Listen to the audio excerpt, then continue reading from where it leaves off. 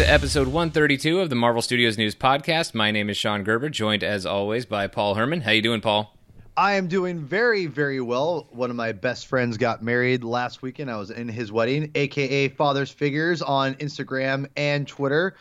And for a wedding present, or for a groomsman present or wedding party present, whatever you want to call it, he gave everyone very specific gifts because he said he didn't want to get everyone something that only, would for the same thing for the same person, because not everyone likes the same things, et cetera, et cetera, et cetera. And we were all very different in our the people that are in his wedding party. So I didn't know what he meant by that, but I had the biggest box, if you will, not like as far as deepness, but like width, And I'm thinking, okay, what's in here? I open it up, and it's the Hasbro Build-A-Figure Vulture from Homecoming. Nice. And I really wanted that. And he's like, I've had that for you forever. I've just been meaning a good time to give it to you. And I was like, oh, God, I love you. And he also got me a Spider-Man red tie. So, yeah, my homie knows me well, knows me very well. So thank you and congratulations, Dave and Hannah. I love you guys. And I'm not sure if Dave will listen to this, but if he does, I love you. You know it. And yeah, so it's been good. I'm really excited. Obviously, Spider-Man's my boy, so I'm ready to get started. I'm a little unfortunate because I don't know if I'll be able to catch Far From Home more than one time right now. Money's kind of is getting tighter and tighter as the days go by, but I'm excited to talk about it here, so I'm ready to get into it. Yeah, this is going to be our spoiler review, the operative word there being spoiler, of Spider-Man Far From Home. There's already a non-spoiler review available on this podcast feed, so if you haven't seen the movie, do yourself a favor, listen to that instead. Don't listen to this one until you've had a chance to see the movie. There are some really fun surprises that I think you'll enjoy at least a little bit more if you don't know what they are ahead of time. So best of luck in not being spoiled if you haven't seen the film already. But for those of you who have seen it, or those of you who just disregard my warnings and just want to go ahead and be spoiled, we will go ahead and continue with our spoiler thoughts on Spider-Man Far From Home. So before we get into we're going to get into a lot of the specific details about the movie, but as is custom, although, we cheated a little bit this time, not that much.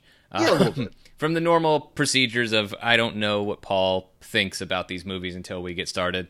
I have a better idea of what Paul thinks, but I still want to get into a little bit, just for my own understanding, a better feel of what your overall impression was with this movie. Because when I saw Spider-Man Far From Home, I loved it, and there were definitely parts of the movie. I figured you would love the movie overall, but there were specific parts, which we will get into later, that I just felt were like Paul Herman dream come true kind of moments in this film. And so I gotta believe I was reasonably confident that you would dig this one. Yeah, I definitely liked it, and I really liked it. I think there's things in the movie we'll get into that it may not be a top 10 MCU film, which at this point is like busting out of the seams of great films. At this point, my top 10 is annoying because I've got like 13 in my top 10. So yeah, so I want to, and for me, Homecoming's in my top 10. So at least for me, and so I was really excited because of all the things that you had talked about. The trailers looked great. So there were things about this movie that I loved. I just didn't love it as much as I thought I was going to be honest. And that was not, I wouldn't say that's disappointing. It just was kind of like, okay, it just didn't grab me right away or immediately like Homecoming did. Homecoming just made me go, yeah. And I just I went and saw it like a couple of days later. And that's why I want to make that very clear is I've only seen this movie once and I do want to see it again. I just don't know when I'm going to be able to get a chance to do it right now. So with that being said, yeah, I really like this movie. There's lots of great things in it. I think first of all, I think the major strength for me is I just love Tom Holland's Peter Parker Spider-Man. I think that he's becoming my favorite Spider-Man just because the fact that he's got that youthful energy. He really gets, I think, when I think of the overall Peter Parkers we've gotten, he just feels like the most authentic. If I had to pick a young Peter Parker at that age, or a Peter Parker in general. I think of, let's say you let Tom Hardy age. I don't think they're going to do that, but let's Tom say Holland, but not Tom. I'm sorry, sorry, Tom Holland. Sorry, so he's English. He's named Tom. Come on. So Tom Holland, having him age in the role, I think he just would be a perfect mid-20s Spider-Man. Like, I just think he's exactly the kind of voice, the kind of demeanor, everything about him is perfect as far as his portrayal as Peter, as a whole aesthetic of who he is as a person. That, to me, Tom Holland is able to portray that better than any Peter that I know. I mean, I think that, like, as far as Peter Parkers go, live action.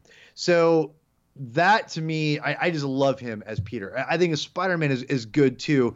It's not my favorite Spider-Man. I think my favorite Spider-Man still remains to be, I think, Andrew Garfield, to be honest, as far as him in the suit itself, and the quips and things like that. But that being said, I think Tom Holland as a whole performance, as a whole Spider-Man and Peter Parker package, he's the whole package. And I think that he carries a movie so effortlessly. I can't say the word. Everyone knows I can't say words sometimes, and it's one of those words. But Sean said it for me. To me, he does without ease or with such ease. And so for me, I'm just drawn to his performance all the time, and whether it be the little bit in Infinity War or the tiny bit we get him in Endgame, he just gets it, and I love his performance. So. And obviously Mysterio as well, which we'll get into more of his whole thing. But as overall, I think this movie is good.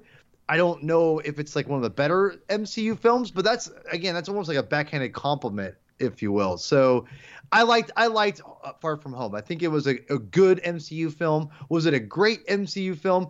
I need a few more viewings before I really definitively say that. But right now, I definitely like the movie. I've definitely got it in the great category for me. Is it in that Marvel Masterpiece collection that I've got? Not so sure about that. But I don't try to... So far, as of this recording, I've seen Spider-Man Far From Home twice. I'll probably see it at least 2 or 3 more times. I'll probably get up to 5 on this one. I'll try to get up to 5 before they boot it out of Dolby and IMAX if I can.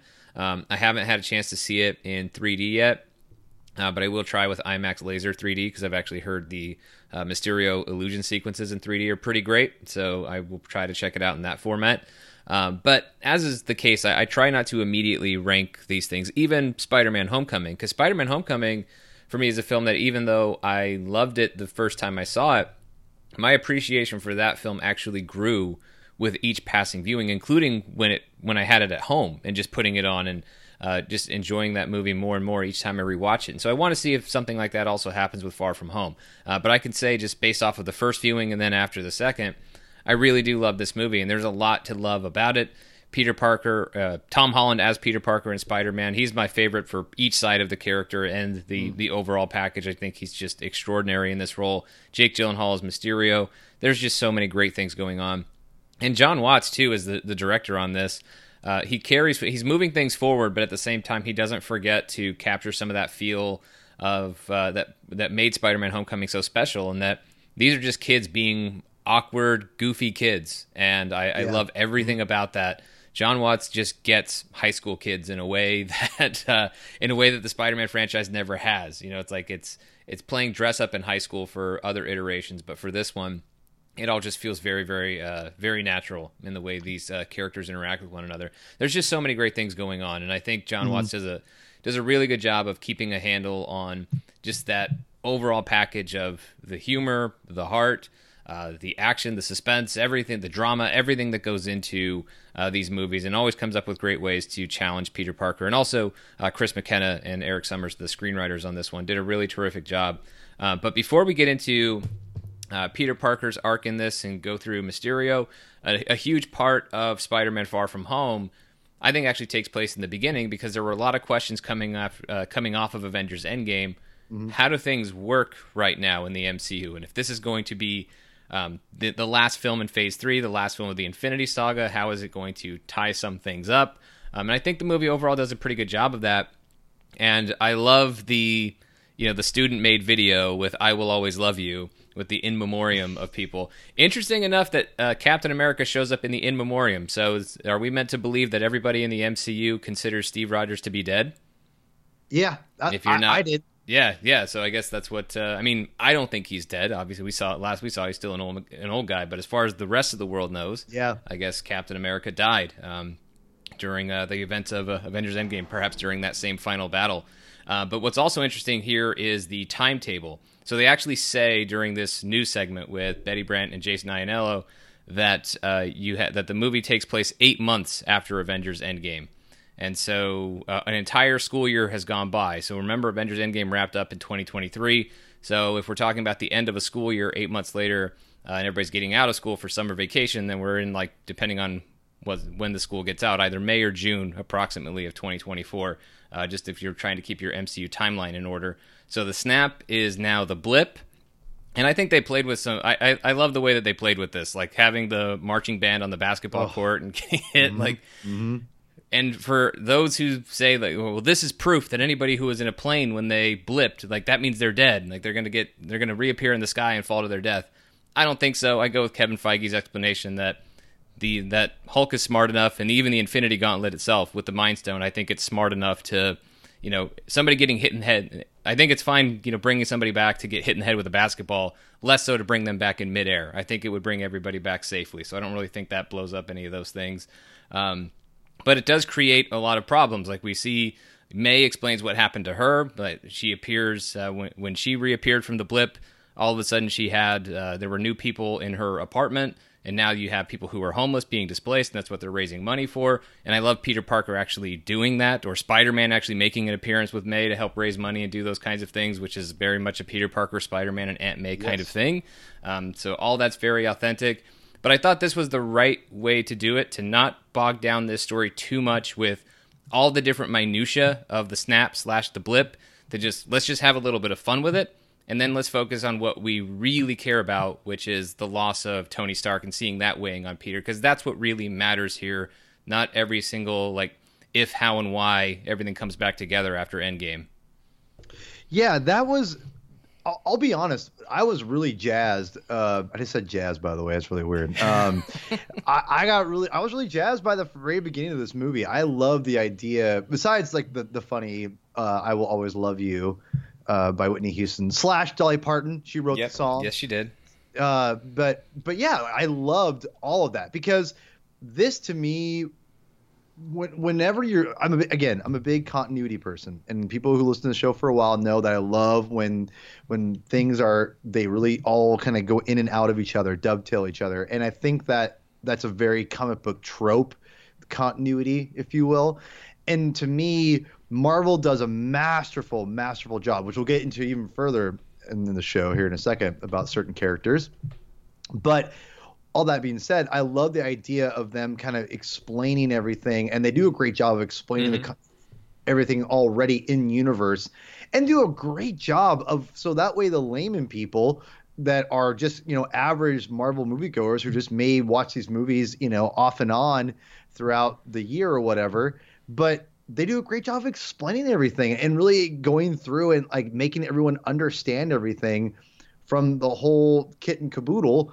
And it all makes sense to an extent. Obviously, I was listening to a podcast today saying, like, this doesn't really make sense if that really all happened. I'm like, man, you're thinking way too much of this, So, which again, I understand. But for me, it's like, I don't want to think that hard. Yeah. But I think Kevin Feige and Marvel do a great job of giving us an example of how this works, how the schematics work of everything. And I really like the idea of the fallout, seeing the fallout of the snap / the blip. I love them calling it the blip, how it affects the high school students and whatnot. I love the idea. I love when he says, I was my older brother is now my younger brother, or whatever. My younger brother's It's like, my little brother is older than me now. Yeah, it's math. Yeah, it's math. I thought that was so funny, and there's lots of great moments of this movie that I thought that played off those ideas. I thought were great. So it was a great introduction to this movie. I thought to have that, again, with Spider-Man Far From Home being the first Endgame or first post Endgame film, it was a great introduction to the movie. I thought with what they did and everything. So yeah, I thought it was great. Yeah, I think it was a great way of just giving everybody kind of what they needed to know with some of that fallout, and answering some of those questions in a fun way, without trying to bog things down too much. And as I said, you just have to get into what's the real emotional through line for this story coming out of Endgame. And it's the loss of Tony Stark. It's the loss of the mentor slash friend slash father figure that Peter Parker had. And Tony was very important to Peter, and we saw that relationship from Civil War all the way through Avengers Endgame, and the way that Peter was immediately affected when he saw Tony dying in Avengers Endgame. And so, I think focusing on that and making that part of the storyline, it was essential to this, but it also gave it put Peter in a very interesting place, not just in terms of his emotions as far as grieving for the loss of Tony Stark, but it really was fueling a lot of the other decisions that he was making, good and bad, throughout this movie. I mean, him just wanting a break. I know that was something that you were a little concerned about based on the trailers and things, that this idea of Peter Parker wanting a little bit of a break. But I think the way that they handle it in the movie, it really does make sense at the point where Peter just, it's not that he wants to give up being Spider-Man. He doesn't want to give up being Spider-Man. He just needs a minute. Because as we see, I mean, he's been helping out. He's been Spider-Man, doing charity appearances, presumably fighting crime, which, I mean, we didn't see. There was a sequence in the trailer that we didn't see, where he's joking about the cops about doing their job. And there were some things that I know got cut out, but I don't think they cut anything that needed to be in there based on the stuff that we saw in trailers but didn't see here. I felt like the main thing that we needed was, the emotional place that Peter Parker was in the story. And Tom Holland's just so good at that. Yeah.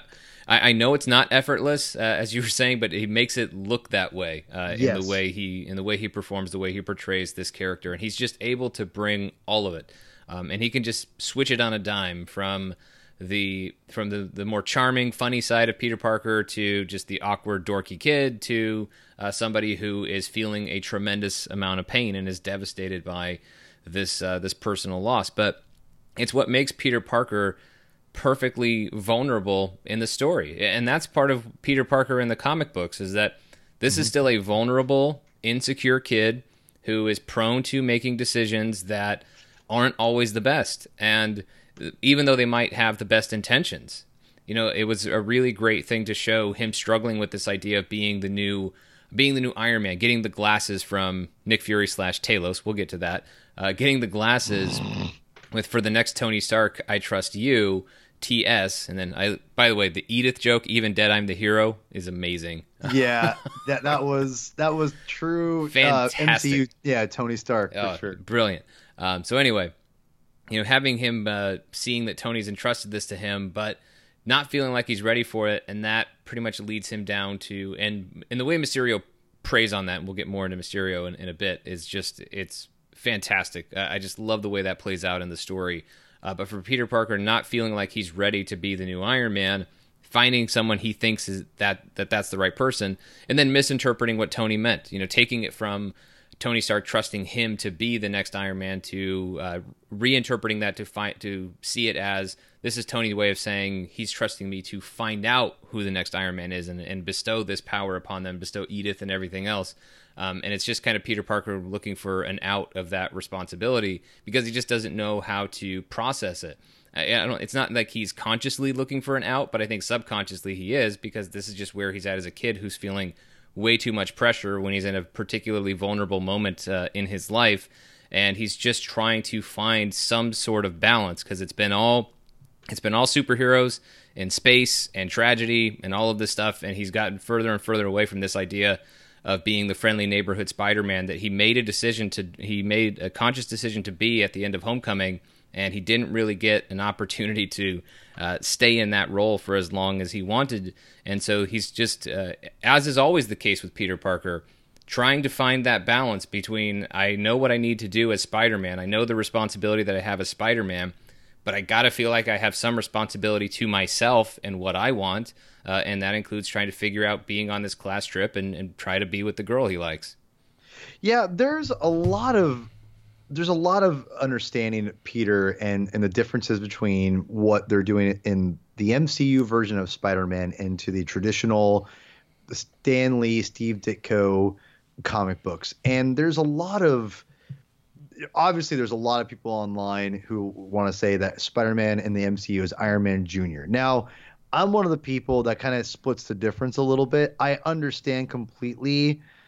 I totally understand where people get that from, and I think there's definitely elements there. Obviously, I mean, you have John Watts talking about how he considers Tony Stark to be the Uncle Ben of the MCU. Now, obviously, even he would admit that's not completely true, but there is the overall theme. Well, of it's not a literal thing though. Like, yes, right. there are things with Tony Stark that that would be in common of. It's not Tony Stark is here instead of Uncle Ben in this universe. Uncle Ben existed. It's his initials on Peter's suitcase. We didn't see him in this universe, or we haven't yet seen him in this universe, but we all know why. It's because we already saw it twice. People complain all the time about how many times do we have to watch Bruce Wayne's parents die in a movie before everybody just says, yeah, we know. And I think that's kind of what it is with Uncle Ben. People saw it twice in two very high-profile Spider-Man origin movies. We didn't need to go through that again, but obviously there's a lot of things in common, and that's part of why I think it's the loss of Uncle Ben. Granted, we're not necessarily seeing it, but Peter refers to it in his first scene with Tony back in Captain America: Civil War, and I think part of why he loves Tony Stark so much and why he connected with that character, they have a lot in common as far as being tech geniuses and being the smartest kids in the room and all that kind of stuff. But I think that's also what Peter was looking for, not having Uncle Ben in his life when he saw somebody else who was an Uncle Ben type of mentor and father figure. That's why Peter latched onto him. So in those ways, Tony Stark is kind of like Uncle Ben, but he's not literally Uncle Ben as if he never existed in this timeline. Yeah, and again, that's I think John Watts was saying that he's like the second Uncle Ben to Peter. And now, again, I've always said this about the MCU version of Spider-Man. It's going to be different because of the literal things that have happened before him, and he's going to be transformed by the all the events that have happened before him as well, and the celebrity status of Iron Man during these things are just going to be different. So with all that being said, I really have accepted a lot of, and I don't mind the different directions they've gone in. And I've actually eased on the idea of Peter wanting to break because of all the things we kind of talked about, Sean, like the fact that he basically died for 5 years and came back. That's a heavy thing. And so I didn't know that going into when we saw these trailers for Far From Home. I just thought, why is Spider-Man should always do this? There's definitely moments of like this in the comic books where he needs a break. I remember even talking about that would happen in Stan Lee's issues. Peter Parker he wouldn't always go on a break, but he would still even get fed up sometimes and say, "Oh, why do I do this all the time? Like I should just be me." And there were times where he would just maybe go out for a night or a day by himself and try not to be Spider-Man, and then inevitably gets pulled back into being Spider-Man. Like that's kind of the way it is with Peter Parker. Is he'll always, not always. He will frequently try to push back on the idea of being Spider-Man all the time, but whenever Spider-Man's needed, he's gonna show up. He can't help himself, and that's part of what makes him a hero. It's not that he doesn't. It's not that he never has any sort of selfish instinct whatsoever. It's that ultimately, when push comes to shove, his sense of responsibility is going to override. His sense of doing the right thing is going to override any selfish instincts he might have. Right. And so with all of that, Peter is always going to be Spider-Man. And then that, to me, that's one of the strengths I think Far From Home really, plays upon. Mm-hmm. Whereas I think Homecoming did a great job of showing kind of the modern Spider-Man, kind of updating him a little bit, giving him a friend with Ned Leeds, et cetera, et cetera. But I think that this is a different iteration of giving the fans of kind of a different idea of Peter, of a kid going through a lot and all of that, and giving us, what Spider-Man would go through to go through the ideas of being a hero at that age, et cetera, et cetera. I really bought into it, and I understand the criticisms of Iron Man Jr. or whatever. This is not my Spider-Man. But again, when I look at it from the perspective of a less, again, he has these heroes before him. He's gone through to space. He's died for 5 years. There's a lot going on with this character, more than what we got in the Stan Lee, Steve Ditko run. there's a lot more depth to him and a lot more experience that we're getting. And I also think what I love the idea is, and again, not everyone's gonna love this idea, but we're talking about Spider-Man here. I was just going to go ahead and jump to it. That you talked about it as being the next Iron Man, and again, what Tony was trying to say was, Iron Man being who you are, like being that next, not necessarily the next Iron Man, but the next important member of the Avengers, and that's exactly what I got from what Tony was pushing Spider-Man to be that tech person, to be the hero who's going to look after everyone, like he knows he would be. Because, one thing they talked about, and I've heard someone kind of criticize a little bit about Peter, that his role or his arc is kind of all over the place in this movie. And I would push back a little bit from that, because I feel I'll push back a lot a bit on that. Because okay, but yeah, let me finish. Go for it. So what I would say is this: for me, I think that with Iron Man and the ghost of Tony Stark, with Edith and all of that, to me, I bought into the idea that he was telling Peter to embrace being Spider-Man. That's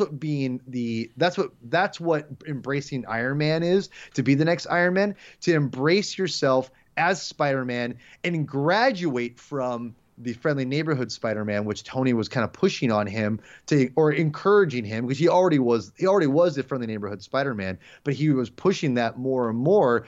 And now he's like, you know what, kid, you're ready to embrace that hero, the aspect that you need to be. And I feel that's what this movie was. And I think that, again, I think Tony also knew, after all he's gone through, he may not, again, as a kid, you're not going to be sure of what you want to do. Do you want to be a superhero the rest of your life? These are things that a normal kid would go through. And again, Stan Lee and Steve Ditko, did that a little bit into the comic book. So we get or at least for Romita and Stan Lee with Spider-Man. But what I think with this is they're tackling it on a different aspect with Tony, and using that as an idea that, listen, Spider-Man, you may not want to be that big hero, or it may be overwhelming, but be the next Iron Man, be the next person to embrace that, because that's what Tony eventually did, and that's why he became the hero that he did. And I'm not saying Spider-Man needed that to like be a superhero, obviously, but I think that he knew as a 16-year-old kid, he's going to have trouble accepting that at times, especially after all the hardships that he got from everything. And he knew that he's going to struggle at this. If he were to come back from the blip or the snap or whatever, he knew that this is going to be a problem for him, and he wanted to encourage him if he wasn't around. So I think that was, I love that idea. I embrace that. And I saw it all over the place. And I also love the idea that Kevin Feige, he talked about, he's going to make 9 more MCU Spider-Man films. Well,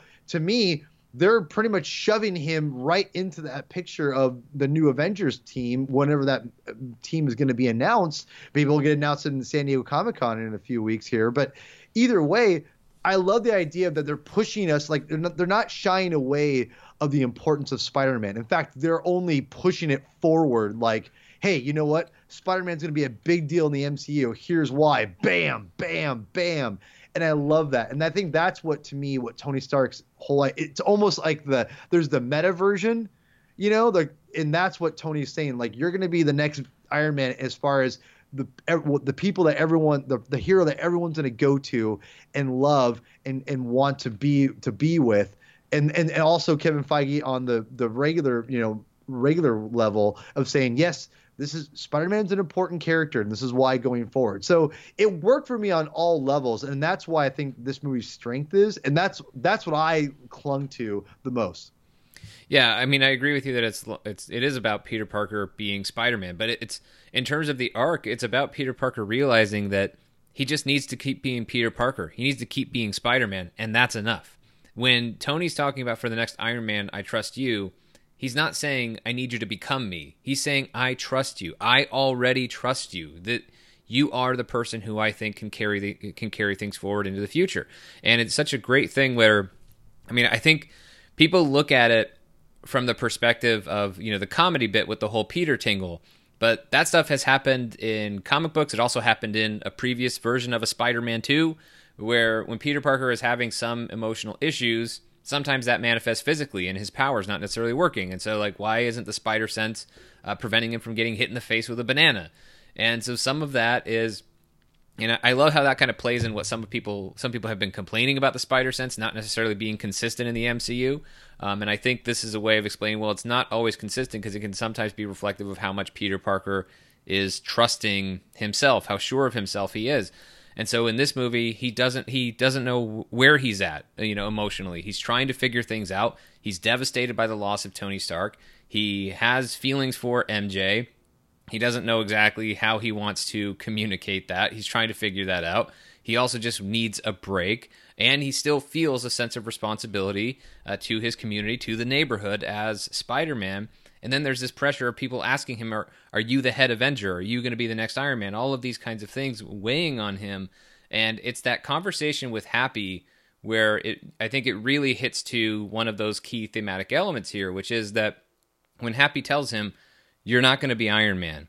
Nobody can live up to Iron Man, not even Tony. And that's where what Happy is telling him, and that's a key thing for Peter to realize, is the difference between the man and the myth. You have the myth out there that Iron Man is this ultimate hero, that Tony Stark was the guy, and everything he did was perfect, but Peter didn't see all the things that we saw as viewers of the Marvel Cinematic Universe. We saw Tony screw up a bunch of times. You think Peter screwed up in Spider-Man Far From Home? I would argue it's not as bad as Tony screwed up in Age of Ultron. So, I mean, like, Tony made mistakes throughout his time in the MCU. Great and point. Happy says that. Like, he was a mess. He second-guessed himself all the time.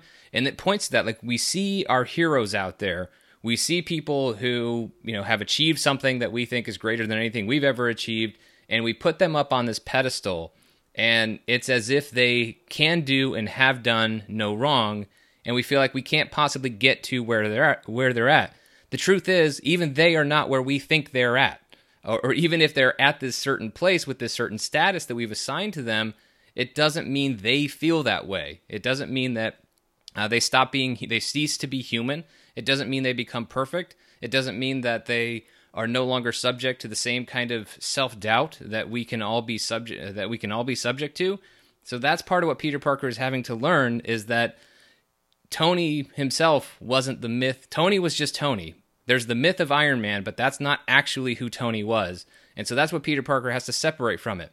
I can't be the myth of Iron Man, and I can't be the myth of Tony Stark. I've just got to be the best version of me. And I love that. And I love that he embraces that. He starts having fun, and he gets into designing his suit. I know it's all Tony Stark Tony Stark tech and stuff in there, but it's still Peter Parker making the decisions and designing the new suit. All of that is so key, and just the way he becomes confident with that. It actually reminds me of Tony Stark in a Marvel movie that I will defend till the day I die, which is Iron Man 3. I do think there were some parallels there with Tony dealing with his post-traumatic stress, and he was broken down in that film. And so you see Peter Parker going through, it's a different experience, but there are some similarities. And what was the turning point for Tony? It was when he has that conversation with Harley, and he says, and Harley said, well, you're a mechanic, right? Yeah, well, why don't you just build something? And so a huge part of Tony's turning point in that film is to just simplify it. Stop thinking about himself as Iron Man or the myth of Tony Stark. Just boil it down to the basics of who he is.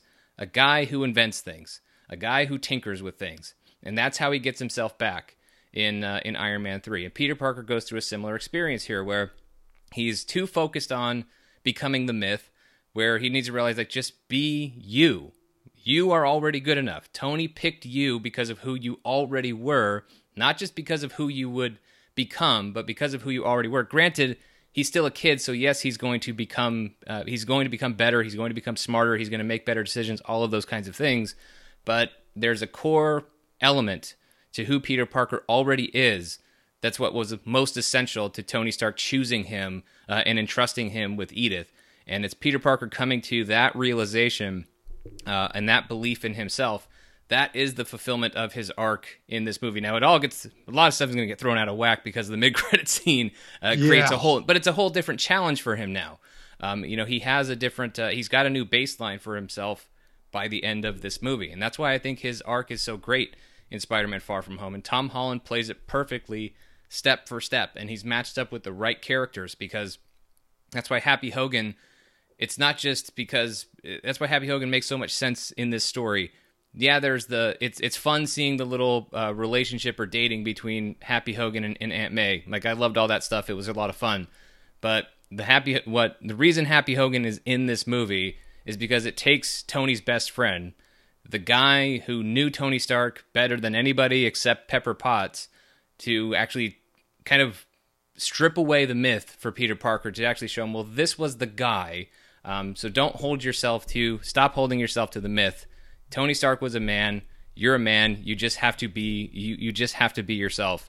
And that's good enough because Tony already thought you were good enough. And I love that. Like, I just love that so much about Peter's arc in this movie.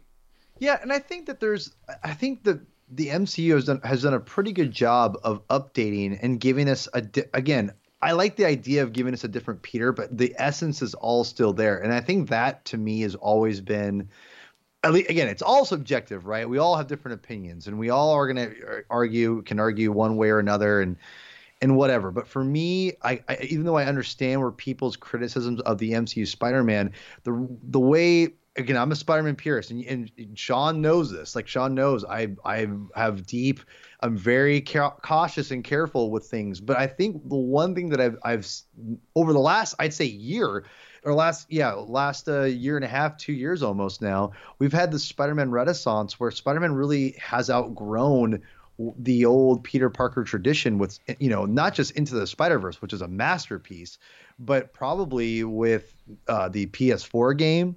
It's as far as his, different things, different interpretations, and you've got the MCU. So you've got three majorly different interpretations of Peter Parker. And then when you look at them, one is more traditional, I'd say the PS4 game, but it definitely updates things.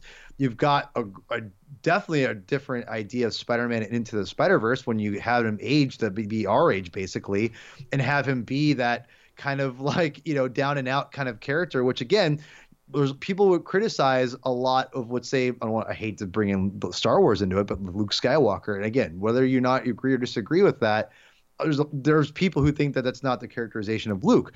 Where you look at Spider-Man, that wasn't the characterization of Peter Parker.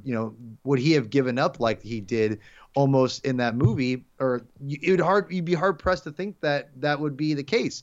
But it's written so well, you don't care. And I think that for me, I've kind of seen this kind of already happen with the MCU version of Peter Parker.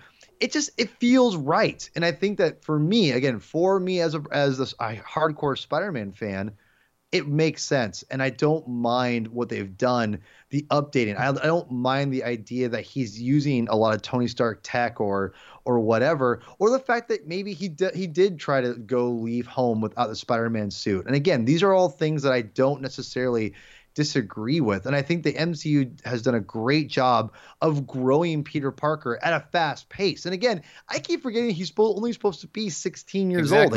He said that, and I'm like, I got to remember that. He's 16 years old, and he tried to leave his Spider-Man suit at home for a 1 or 2 week trip. I mean, it's really not that big of a thing. And when I look at some of the changes that we see with Peter Parker and Spider-Man in the MCU, I don't see them as being any more drastic than we've seen for other heroes. And Spider-Man doesn't get to be precious in that respect of, well, everybody else has certain elements of their story adapted a bit as we tell the story of the MCU, except Spider-Man. It doesn't make sense because too many other things have already happened in the MCU with its timeline that it just makes sense for things to fit the way that they do. And you can do that. You can make Peter Parker fit within the larger context of the MCU, and it just makes all the sense in the world for Peter Parker in this timeline to have looked up to Tony Stark and all the different things without going back through all of it.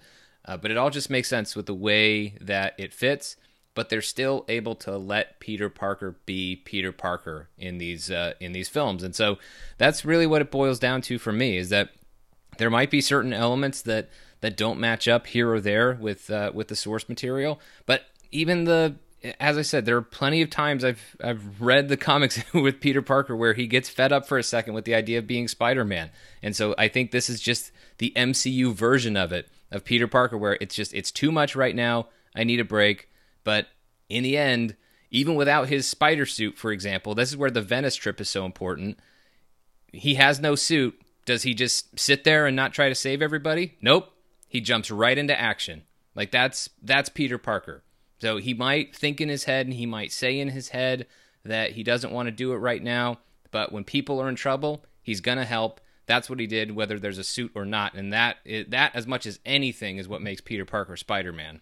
Well, and I think that also you have the Parker luck is there. There's still bad luck for him. I think he's still struggling to be a normal kid, and that's all important for me. And if you're wondering, if let's say there's people out there who disagree who are listening to this, if they're wondering, well, what is your definition of Peter Parker? For me, what the essence of Peter Parker is that he has, even though all these bad things happen to him, and he doesn't seem like he can get away from the Spider-Man curse, if you will, of being with great power comes great responsibility. As long as that's there and it's utilized in some way, and maybe and again, Peter can make mistakes and he can turn his back on being Spider-Man, but ultimately there has to be a good reason. And I think everything that I've gotten from this movie, and again, in the essence of the MCU, I have to put my MCU rose-covered glasses on it, because this is not the original continuity Spider-Man. If they tried to do this, in my opinion, in the comic books, which again, there's a lot of Dan Slott stuff. People say that wasn't it, but whatever. I think it was. But that being said, it all is there for me. It all rings true to Spider-Man. There is progression with the character, but there's still, the essence is still there, and it's all there. Parker Luck is there. He's nervous. He's a normal kid. He's a normal person that is trying to be a superhero, and that's all there in this movie. Now, granted, he's given things like the Edith technology. It's all there, though. He makes mistakes. He gives it over, because again, you talk about the idea of Iron Man. And he's trying to do the right thing. He thinks he misinterprets a lot of what's going on from Iron Man, because he's a kid, and he gives it to someone that he reminds him of Iron Man, that looks like a self-made man like Iron Man in Mysterio, and he gives it to him because that's what we as a young person would do. Because I've been very lucky to have a few mentors in my life, whether it be young mentors or older mentors in my life, and I'll be honest, like, there are times that I could totally relate to just being like, it's yours. Just take it away from me. I think it's a good thing when a 16-year-old kid realizes or thinks that he shouldn't have that much power. Yeah. I think that's a good thing. I think that speaks actually. Is the decision great? Ultimately, no. But that's also part of Mysterio's whole thing. And this is all part of... and not all of this can be charged to Peter Parker either, by the way. He doesn't know that it's a Skrull version of Nick Fury and Maria Hill there. Like, they've signed off on this guy. They think he's good. Peter's now fought with him a couple times, thinks he's good. And Peter says, okay, well, I don't think I'm the right guy. I did accidentally order a drone strike on one of my classmates and had to fix that before anybody got killed. So I don't know that I'm ready for this. And so I feel, and this guy seems like he's got his stuff together and he is ready for it. So, and that to me is just the brilliance of Mysterio. And also, maybe, Talos not being all that smart, but that's part of the brilliance of Mysterio. And that's what I wanted to make sure we get to Mysterio here. I feel like we just totally whiffed on some of this stuff. And I applaud Marvel Studios for being able to hide a lot of this stuff the way that they did, because you and I were racking our brains on this. Like, what's the deal with this? We didn't, even with the trailer that came out after Endgame and all the multiverse stuff and everything, we're like, well, you can't trust Mysterio. You can't trust anything that he says. We don't know what the deal is with him or these elementals, but we know that ultimately we're anticipating that this guy's going to make a villain turn. So the villain turn isn't what was surprising. What was surprising, because we couldn't really figure out how exactly these things were going to be illusions. Granted, we didn't know that Tony Stark had a massive satellite with like a bajillion drones in it that could do with holographic projectors and everything. But that's the brilliance of the MCU, is they can always add things like that, and it makes sense that it exists, and they actually attach it to previous things. So having that surprise that Quentin Beck worked for Stark Industries, all these people worked for Stark Industries, and that's how they knew about Edith and all of these things. And so they come up with this plan for this hero in order to earn the trust of Nick Fury and then Peter Parker. And even the order in which he does those things, because Mysterio encounters Fury and Hill, not really them, but as far as he knows, Fury and Hill before Peter Parker, because I think he knows that Peter's more likely to trust him if those people have already signed off on him. So getting all of that information, being able to ultimately get access to Edith. And Jake Gyllenhaal, I mean, he was great as Mysterio, the phony hero, but once he turns it on after he gets the glasses, it's just unbelievable. And I was totally geeking out. I mean, I figured something was up, as like we all did. Like, we can't trust that Mysterio is going to be a good guy. So that was my question. My biggest question for Mysterio is, how are they going to make it surprising when he turns out to be a villain? They were able to do that with the backstory, him being the guy who worked on Barf and having it being upset that it was named that way. And I think having him be a tech guy as opposed to, a former stuntman / visual effects wizard, that was never really going to translate in the MCU. So this was a good change to his backstory. And the way they even brought it all the way back to having Peter Billingsley from the first Iron Man movie. Hilarious. Just amazing. And Peter Billingsley, by the way, also was an EP on the first Iron Man movie, but he had his brief appearance where he was yelled at for, Tony by Obadiah Stane for Tony being able to build a mini arc reactor in a cave with a box of scraps. That character is back in this and tied to the whole thing. That's part of the beauty of this movie serving as the end of the end of the Infinity Saga, because this one goes back and has this reference that goes all the way to Iron Man 1. I absolutely loved it. I saw him, in the left of the frame where I'm like, I think that's Peter Billingsley. And then as he was walking around, I'm like, okay. And I see, like, I'm figuring, okay, like, we're going to get a turn here from Mysterio. And I'm like, okay, so did they bring him in to play a new character, or is he the same guy? And then they show the flashback. I'm like, he's the same guy. And I absolutely loved it. But the whole mechanics of Mysterio and the setup for his villain turn and the backstory because we expected some level of adaptation. We talked about it on the Marvel Unlimited Book Club. We talked about it in previous episodes of this podcast. We talked about this idea that we expected Mysterio to go through some level of adaptation and felt like he kind of needed to. And I love the solutions that Marvel Studios came up with for this character. And Jake Gyllenhaal was so great, especially once we saw Quentin Beck as who he truly was.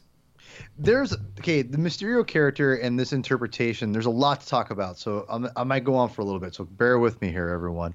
So first of all, Mysterio's, I've gone on record, never been one of my major favorite villains. I've always loved the design of Mysterio, but never been one of my favorites just to read about, etc.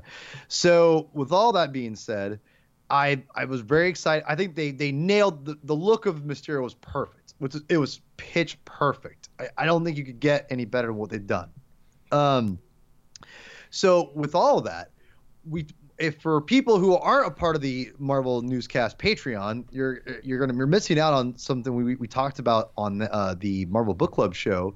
We talked about the continuity and the retconning, and if you will, from in the comic books. Really quickly, there's the retcon Mysterio and basically his first appearance as retcon. If you want to know what that is, go on our Patreon, listen to that show. It's a great show. We break down comics. But anyway. Interesting that you mentioned our Patreon, Paul, because I have some folks to thank while we're on the subject quickly. Why don't you? Yeah, go ahead, please. So, thank you very much to Joe Procillo, Dallin Smith, and Rondell Dobard. They are actually the latest patrons over at patreon.com/Marvel Studios News, which means they have access to content from this show that's not available anywhere else. We have Patreon credit scenes, where for this week, we as we normally do, we take our main topic, we discuss an additional subject, and so for this one, we're going to be talking about what that mid-credit scene means for the next Marvel Studios Spider-Man solo film. We're also going to be talking a little bit about Avengers Tower, which we didn't get a definitive resolution on in this film. So we're going to be talking about that on the Patreon credit scene. Those, along with 24-hour early access to the podcast, are available for just $1 a month. But we also have a brand new tier structure starting this month that took effect back on July 1st. So if you are in that $1 tier, you also get to listen to a weekly Q&A episode. So every week you get to listen to a Q&A episode. If you want to submit questions and join our Discord, which is exclusive to our Patreon community, that is available for $3 a month on our Patreon. We also have our version of the Daily Bugle. So it's a Monday through Friday news show that I host on the Marvel Studios News Patreon. That's just $5 a month. And then we have even more tiers that have other exclusives like the Marvel Unlimited Book Club. And also we're going to be adding some commentary tracks to our Patreon. So for more information, and also with all of these exclusives that you get, and with the audio, you get your own RSS feed or your own RSS link that you can put into a podcatcher like Apple Podcasts. So that way you can subscribe to it, get the main show 24 hours early, and get all of your other exclusives in one feed. You don't have to track things down in multiple places. And so for more information on all of those tiers and all of the exclusives that we have available, please visit patreon.com/Marvel Studios News. Back to you, Paul. Thank you. So as we were talking about, you'll hear me talk about some of the retconning, if you will, that Marvel Comics is, in comic book world in general loves to do. What I love is that the MCU embraces retconning and loves the intertwined continuity. Again, I bring up that continuity aspect. I love what they do. So they take a character like Mysterio, and like you said, Sean, there's not a lot they can do with them as far as the movie magic kind of guy and that he's a stuntman. Instead, they update it. And what they do is they make him the guy who basically created the barf thing that he uses in Civil War. And that is just genius. Mm-hmm. And they use all the disgruntled employees from Stark. And again, you're taking a character and all these different things and the fallout of Tony Stark. And again, the ramifications of what he does. And you're using that to boost Mysterio as a villain in the movie. And it's brilliant. To me, it was so brilliant what they did with the character. It's so different. But again, one of the things I talked about, and I'll bring up my friend Dave, aka Father's Figures on Instagram and Twitter. Shameless plugs for my buddy. He texted me on his honeymoon. That is not a good idea, Dave. You should be reprimanded for that. But he wanted to know what I thought about Far From Home, and I talked about Jake Gyllenhaal, and I'll get back to his character in a minute. But I talked about how, I liked his performance, but he hammed it up a little bit. And that I just didn't like really resonate with me as much as I wanted it to. It wasn't bad, but I just felt like it was a little hammed up a little bit. And he said, well, dude, that's Quentin Beck. That's the actor, And I'm like, that's a very, very valid point. And when he told me that, and then he went right back to, he said, I gotta go dark now. I said, I understand.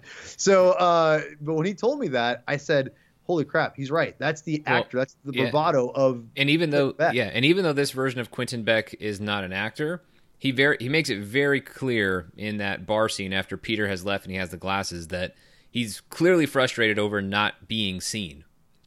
He talks about, he has that line about it, how it doesn't matter if you're the smartest guy in the room. You got to be the guy with like the cape and whatever else for people to actually see you and listen to you. And so that tells you that Quentin Beck wants to be seen and he wants to be heard. He doesn't want to be the guy who's off to the side of the stage while Tony Stark is presenting something. He wants to be the guy on the stage. And so the guy who wants to be on the stage, he's probably going to be a hammy guy.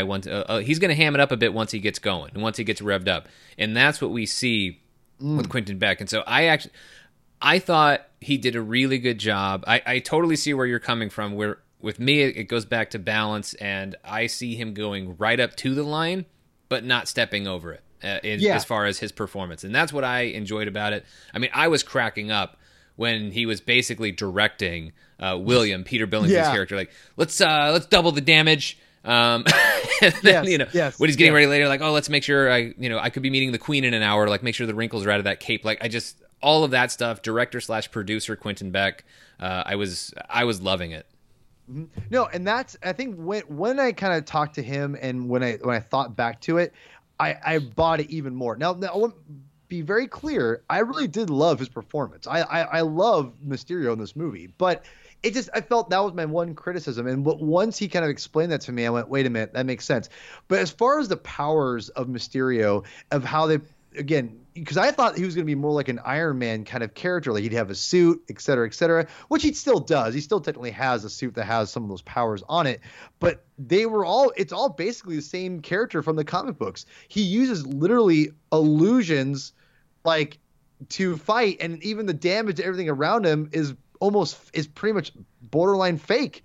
And it was like, wow, like that makes a lot of sense. And the drone idea was brilliant. Instead of having smoke, which again, he still uses smoke for trickery and whatnot, he still uses the drones to give out that projections of having the monsters or whatever, that the gas would then make you hallucinate or whatever, or create that illusion. But it was all still there. It was a perfect blend of updating and also giving the character more of a better backstory, to be honest. I mean, we talked about the ideas of having these different villains, and whatnot.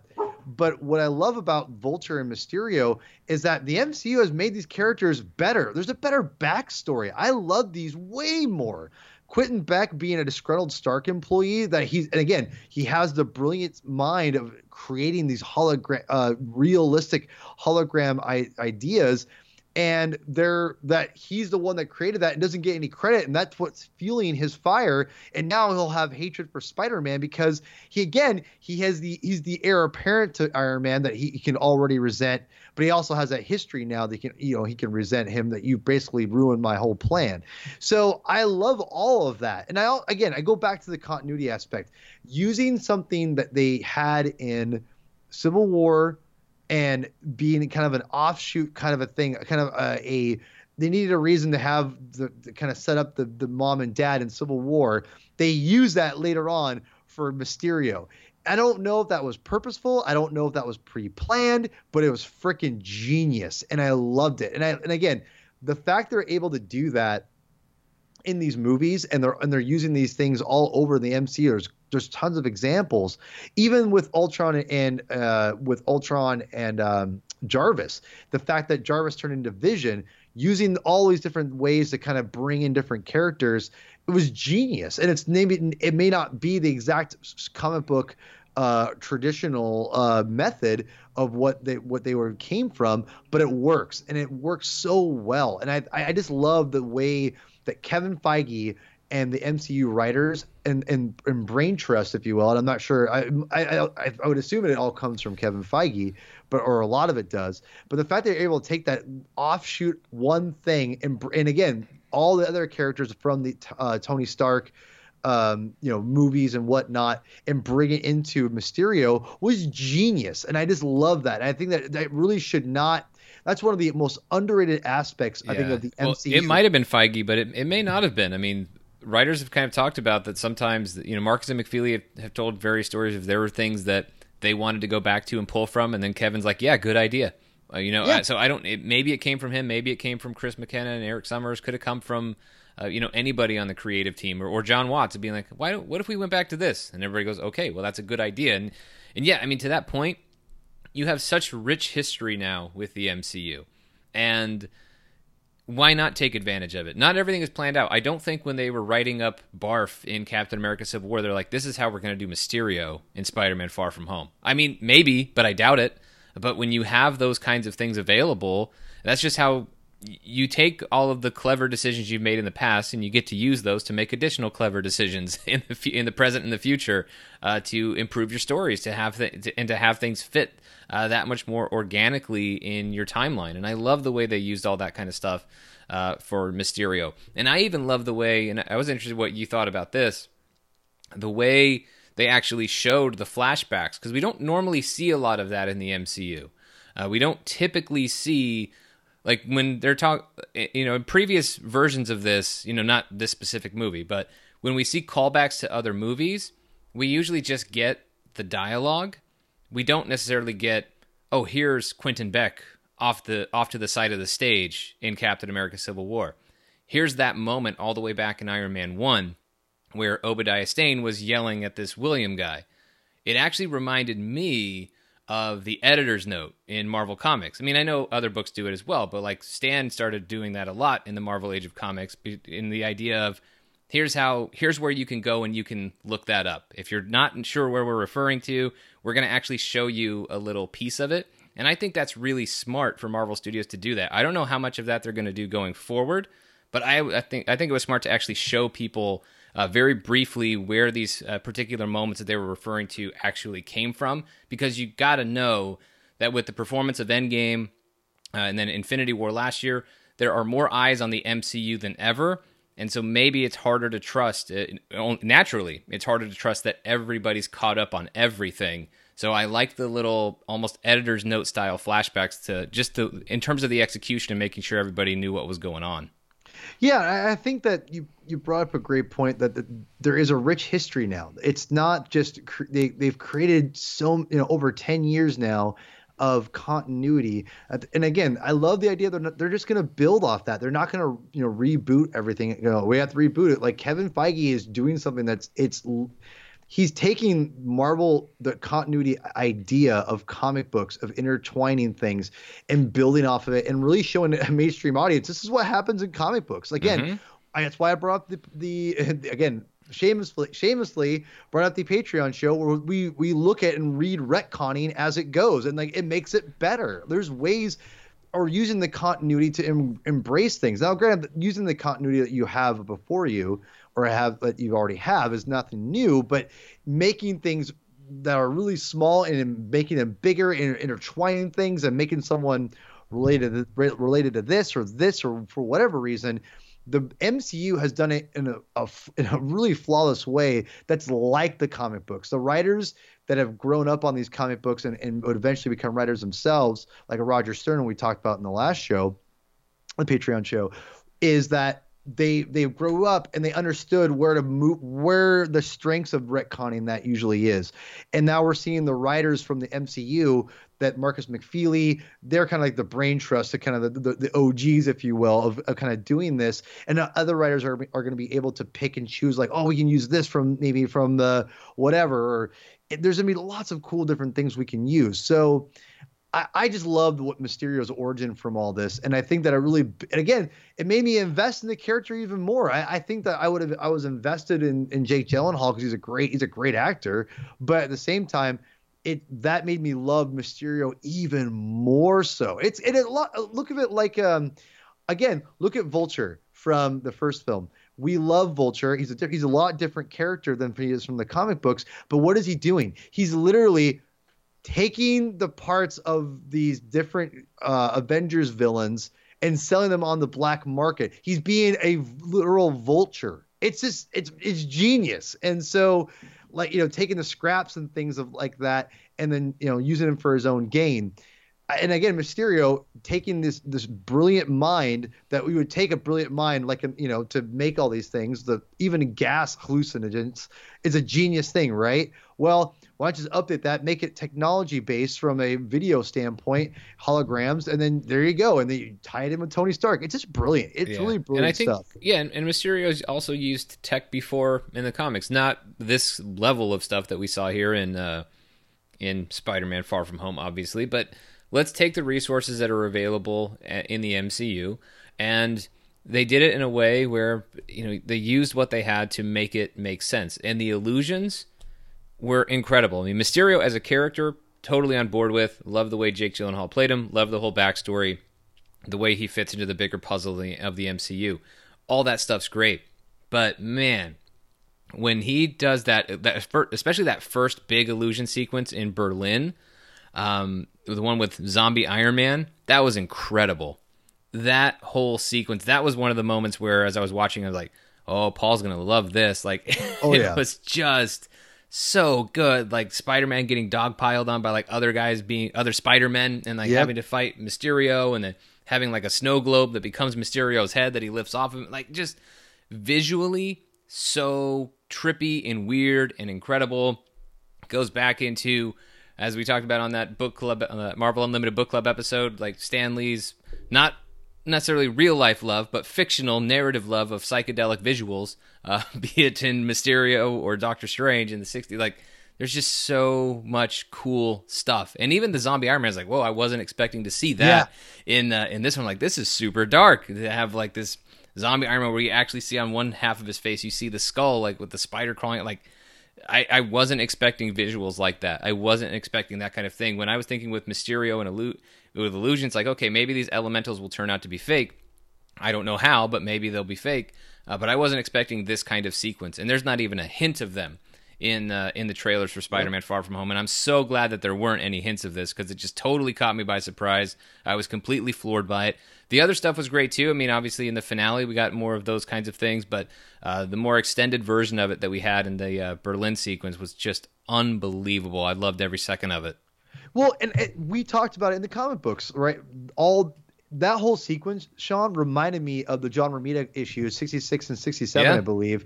You know, we cover that in the Patreon credits or whatever, the book club, and it took me right there. Like, to me, I felt like they used those two issues that we talked about, like, to basically put on the screen, because it felt like you even see like the fun house thing that that we see in those issues. To me, that was they took those two issues and they put it on the screen, and that was phenomenal. It was that whole end sequence was so cool, and I loved it. It was perfect, and I thought that Jake did a great job performing. The voiceover from Jake was great. The special effects was great. Again, you got a little dark. It was a different feel, and we've seen, you know, the Scarecrow from Batman Begins, and this is like takes that to like a giant whole nother dimension, right? So it was really cool what they did, and again, showing that the fact that these drones are creating this and he can't tell the difference, and it's so hard, and giving us the example of why it would be hard. So that was incredible. That might be my favorite part of the movie. That in the very end when Spider-Man is fighting the drones to get to Mysterio, which we'll get to that in a second. But yeah, I loved that part. And then see, just talking about it makes me want to go see it again. Like, and this is why I'm saying, like, I don't know I can say that I don't know if I love it yet, because I didn't go out loving it, but when I talk about it more, the more I get excited about it. I'm like, oh yeah, it's so good. I mean, I was already really enjoying it, but when I got to that sequence in Berlin, I was like, okay, well, the reveal with the Tony Stark stuff, and then of course, you know, my love for it was building with Peter Parker's arc throughout the movie, but then the Mysterio turn and what that actually was, that was where I was really starting to fall in love with the movie. And then this sequence was like, okay, I'm head over heels with this thing. Like, I'm not worried about where it measures up as far as, you know, the more, not so much the idea of favorites, but the more objective list of what do I think's the best. I don't care about that stuff anyway right now. I'm loving what this movie is showing me. I'm loving that this is the kind of stuff where Marvel Studios again shows zero fear when it comes to the kinds of things that they will put in these movies, because I wasn't expecting. I knew this kind of, obviously, as somebody who's read comics with Mysterio and knows things like this can happen, there's a difference between knowing it can happen versus actually expecting Marvel Studios to do it. And because there was no hint of it in any of the marketing, I wasn't expecting them to take this approach with these kinds of sequences. And it was so great. And everything about it was so clever in the way that it's plotted out. Even the way that Beck does it in terms of his illusion, to find out who knows about all of his illusions, to find out who Peter Parker told, who else knows besides Peter and MJ. The way he stages it, even from the very beginning, shooting Nick Fury, having the entire image melt away except Nick Fury, as if he's also a victim in it. So that way when Nick Fury shoots him, makes Peter thinks it's over, and then it's not. And of course he gets hit by a train. But not unlike, by the way, go back to Amazing Spider-Man issue 13. First showdown between Spider-Man and Mysterio won. So like there's a lot of that I was just, like I said, head over heels with it. I just absolutely loved the way all of that was constructed, in terms of the story, the plotting of it, what it means for Quentin Beck, and how smart and how clever he was, and just how the way he preyed on Peter Parker's emotional state the entire time. Like he just knew, he read Peter Parker perfectly, knew exactly what Peter Parker needed to see and hear in order to gain his trust, and then also knew exactly how to pick him apart when the time came. And even though Peter knew what the deal was with Quentin Beck, that Peter still just wasn't ready to handle this guy, and it was perfectly executed, at least certainly in that sequence. Yeah, I think that we talk about, you know, again, the idea of Spider-Man. What makes Spider-Man tick, right? Like what is the core of Spider-Man that I love? And I talked about how he's constantly a hero, and eventually he will give in to his, with great power, comes with great responsibility, and he'll be that determination no matter what. He will overcome whatever odds that's thrown at him. Again, the proverbial, he's lifting the rocks over his shoulder, he finally, the get free kind of a thing, right? We got that in the Homecoming movie. And in this, we got something similar. And I'm curious what your audience reaction was to this, Sean. The end sequence when he's fighting Mysterio, and he's and Mysterio is in his CGI motion capture outfit, which by the way, I didn't like at first. I'm like, oh come on, put on the costume, but after a while, I'm like, that's actually pretty hilarious. I love this. So I love it that it's also like this in its own kind of meta way. Like this is what a lot of these actors are wearing to make these movies, and so yeah. I kind of love the way it's its own little behind the scenes thing of how these heroes are created on on a big screen for an audience to see. That Mysterio kind of mimics that. He's not consciously doing it. He's not trying to look like a superhero movie because they have actual superheroes in this world. But I still I loved that parallel. Yeah, exactly. So in this sequence specifically, I really captured, I thought, Spider-Man to a T. And again, this is not a direct moment from any, I think, specific comic book but again, it's the essence that I feel they get Spider-Man, that there's, and again, it's not just him being the hero, it's him just going above and beyond and using and fighting and keep fighting. It's when he has the drones and he's just going through all the different drones. And it's just like, it's just insane how they break it down and how he just keeps throwing all these different drones at him. And again, he's struggling. Like it's not like he's just doing it with ease. Spider-Man is struggling to get these drones out, and he's just barely getting in through. And he finally gets through and defeats Mysterio. And when he finally got through and destroyed all the drones, my whole audience clapped. And I'm curious if yours did, because the way they shot it, there was a sense of like he did it. Like it was almost impossible, and I thought it was really beautifully done. I was like, wow, that was okay. And the way they made it seem like there was this giant moment of like he finally did it. He got through the way he finally needed to get through. Again, that lifting the rocks over his shoulder or over himself. It was that moment in the movie that he finally got through. I don't know if you got the same feeling that I did or your audience did. I loved a lot of that stuff. I mean, visually, like on the surface, if you tell me it's Spider-Man versus an army of drones, I'm like, really? But then in actually watching it, I mean, it made some of the best looking Spider-Man action I've ever seen. And the way it challenged Peter Parker, even before like the final showdown sequence with Mysterio, just him going through the drones to kind of expose them and undo or try and stop them from doing all the damage that they were doing. I thought all of that sequence was great. Where the audience actually kind of revved up was when he picked up the Tower Bridge sign like a shield, and then also had the little bombs, the little detonators that he had put together. And I think people cheered with that. I don't know. I mean, this is my dime store psychoanalysis of it, but I almost felt like, it is kind of endgamey. Like it is almost kind of Cappy in that moment, the way the way he had the broken shield and was twirling the hammer. So maybe that's why people kind of cheered for it. Oh, speaking of like Cap references, Happy throwing the shield was amazing. Oh, that was great. Yeah. How does Cap do that? Oh man, that was great. So fantastic. But no, like the people definitely reacted when the biggest reaction I think during that moment was Peter holding up the Tower Bridge sign and then having those bombs. But the other thing was the moment where he actually stop. Well, he doesn't stop the bullet. He redirects the gun and is holding onto the gun for that final reveal of Mysterio, and people really responded to that. But that's part of what I love about it. I mean, if I were to nitpick a little bit in the final action sequence, because I do think, as far as it's not like I think everything about this movie is perfect. I do think there are some pacing issues in the first act. I just don't necessarily know how you fix them, because I feel like the stuff that is happening kind of needs to happen. So I mean, I could certainly try and reconfigure it, but they're smarter than me and whatever. But the movie has a lot of heavy lifting to do in the first act, and I think sometimes it gets to be a little too much.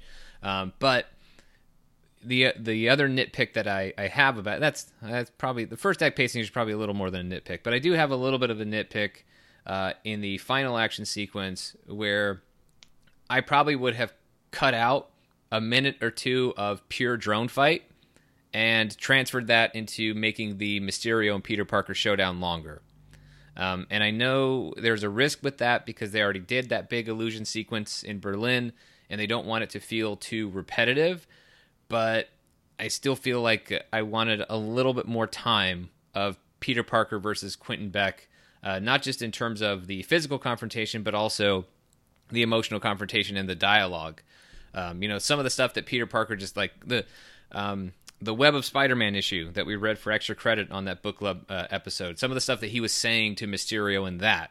I wish, for Peter to actually put some of that into words would have been, I think, would have been great. But I still loved what he was doing because I know what he was doing because he said what he was going to do back when he was on the plane with Happy. And that actually feeds back into Peter Parker's arc, which is trusting himself, trusting that he's capable, that he's good, that he's already good enough. It's the Peter Tingle, the spider sense. Like, that's what he's relying on. He's learning to just rely on himself, not on what other help he thinks he needs or what other myth he thinks he's been a part of, but just relying on himself, relying on abilities that he knows he has, what he knows he's capable of to get the job done, and that's how he gets through to Mysterio. So that is a huge part of fulfilling his arc. So when the action feeds into the character, that's why it's only a nitpick, because the action still feeds into his character arc in this movie, and so I really enjoyed it. And this was a really long answer to how audiences responded to specific moments. But, it's all good. Hey, but I think that's why. Like, I think that's what was building. And so when people see him kind of catch the gun and redirect it, so that way Mysterio's last, or what they thought was his last effort to get at Peter Parker, failed because of the old Peter Tingle. So we're talking about nitpicks, and if you don't mind, I would like to talk about some of the minor gripes. If sure, yeah. As we're going long, as we always do. Right? Oh, I mean, we're nowhere near the end game spoiler review, so we're fine. Well, right, but that was like that's a barn burner all timer. But anyway, one of the things you probably disagree with me, and it's fine, obviously, but I don't like the vacation aspect. That's the more I thought about it, the more I think they could have easily put it in New York. And I miss New York. I'll be honest. As soon as I never thought I'd say that, but I did. Like, I didn't really care about the European stuff, and which ironically, when I was in Minnesota for my friend's wedding, I was at my friend's house and we were watching European Vacation, which is very odd with Far From Home because they kind of go to the same places. But anyway. But I just didn't care about it. I felt like they could have easily put it in New York, and we could have done everything in New York. And I understand, and I respect the fact that the writers and Kevin Feige are giving us. Again, we'll get more to the mid-credit scene. Kind of is a big difference, but I appreciate the fact that they're trying to give us something different, and this is a different idea, like Spider-Man being on vacation and outside of New York City, which we really haven't had besides the Infinity War and Endgame films, but that or whatever. But that being said, I just didn't really. It felt that's where it gave the pacing issues that they had to give. There were some good jokes that I think they drew from it, but I don't think it was really worth it, to be honest. I felt they could have told the same story in New York, and it could have been a lot tighter. And again, how it could have been tighter, it's not my job because I'm not a writer that way. So but for me, I feel it could have been a lot tighter if it was in New York and it weren't jumping around in different locations all the time to like say we're in Venice. And like, again, I was listening to their podcast, and they brought up a great point, and they said that it's not like they use these locations so much that it became a character in the film. It's very like toned down. So for me, it just kind of made the movie, again, it gave the movie its pacing issues because you had to explain where they were going, and they had to like give them in different situations and whatnot. Mm-hmm. Whereas it just felt very, very unnatural. And I think that's where my main issue was. And again, I felt like there was moments that it just didn't really work. And I feel that if it was in New York, you could have told a tighter story with having more Aunt May, having more Happy, and having more instances with Peter and trying to deal with everything. Again, we talk about being a friendly neighborhood Spider-Man. One of the things I think that they were trying to explain was that, that is himself, but maybe now he's graduated and going to be that bigger part in the Avengers and being a more world traveler or universe traveler, if you will, the Far From Home thing just didn't really play on that very much. And I feel like, I don't know, I just didn't really care for it. And so that would be like one of my minor gripes. Well, just real quick on that subject. Yeah, go ahead. I totally get where you're coming from on that. I feel like they, and this is more of what we'll talk about in the Patreon credit scene, but I feel like they're probably going to be pretty heavy New York next one. And so, yeah, of course. Yeah. and so I kind of understand where it's like, well, we've had a lot of Spider-Man movies in New York already. Outside of the MCU, we had Homecoming in New York. We're probably going to have another one of these in New York. Granted, provided all sharing deals continue. So let's go ahead and let's have one.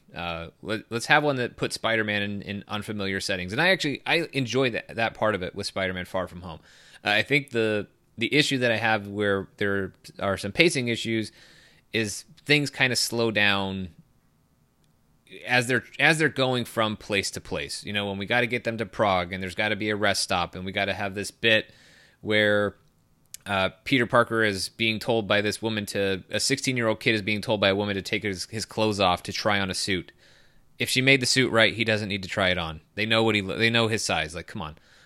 That part, which it's only in the movie to set up a picture being taken by what's his name, Brad Jones or whatever. So that way, we have to have this whole drone strike thing. But I feel like there's probably a faster way to do that.